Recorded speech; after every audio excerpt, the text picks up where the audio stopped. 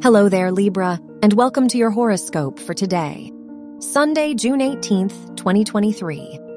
With the new moon in your 9th house, it's time to break away from your usual routine. Expand on your interests by making your life less predictable. Whether booking a flight or making new friends, your heart is ready to open to new experiences. Your work and money.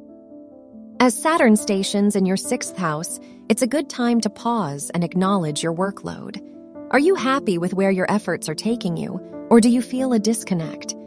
It's important to reinvest your time and money in a way that aligns with your dreams if that's not already your reality. Your health and lifestyle. It's a great day to step away from work stress and spend time with friends. You could use a break from your usual worries, especially as Neptune squares the new moon in your 9th house. On top of that, taking time away will motivate you to get back to work much more than stressing will. Your love and dating. If you're single, your 5th house ruler in your 8th house encourages you to prioritize growth and self-awareness in love. You deserve someone who will grow alongside you.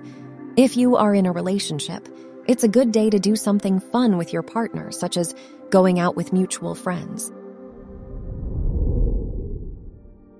Wear gold or yellow for luck. Your lucky numbers are 2, 17, 33, and 48.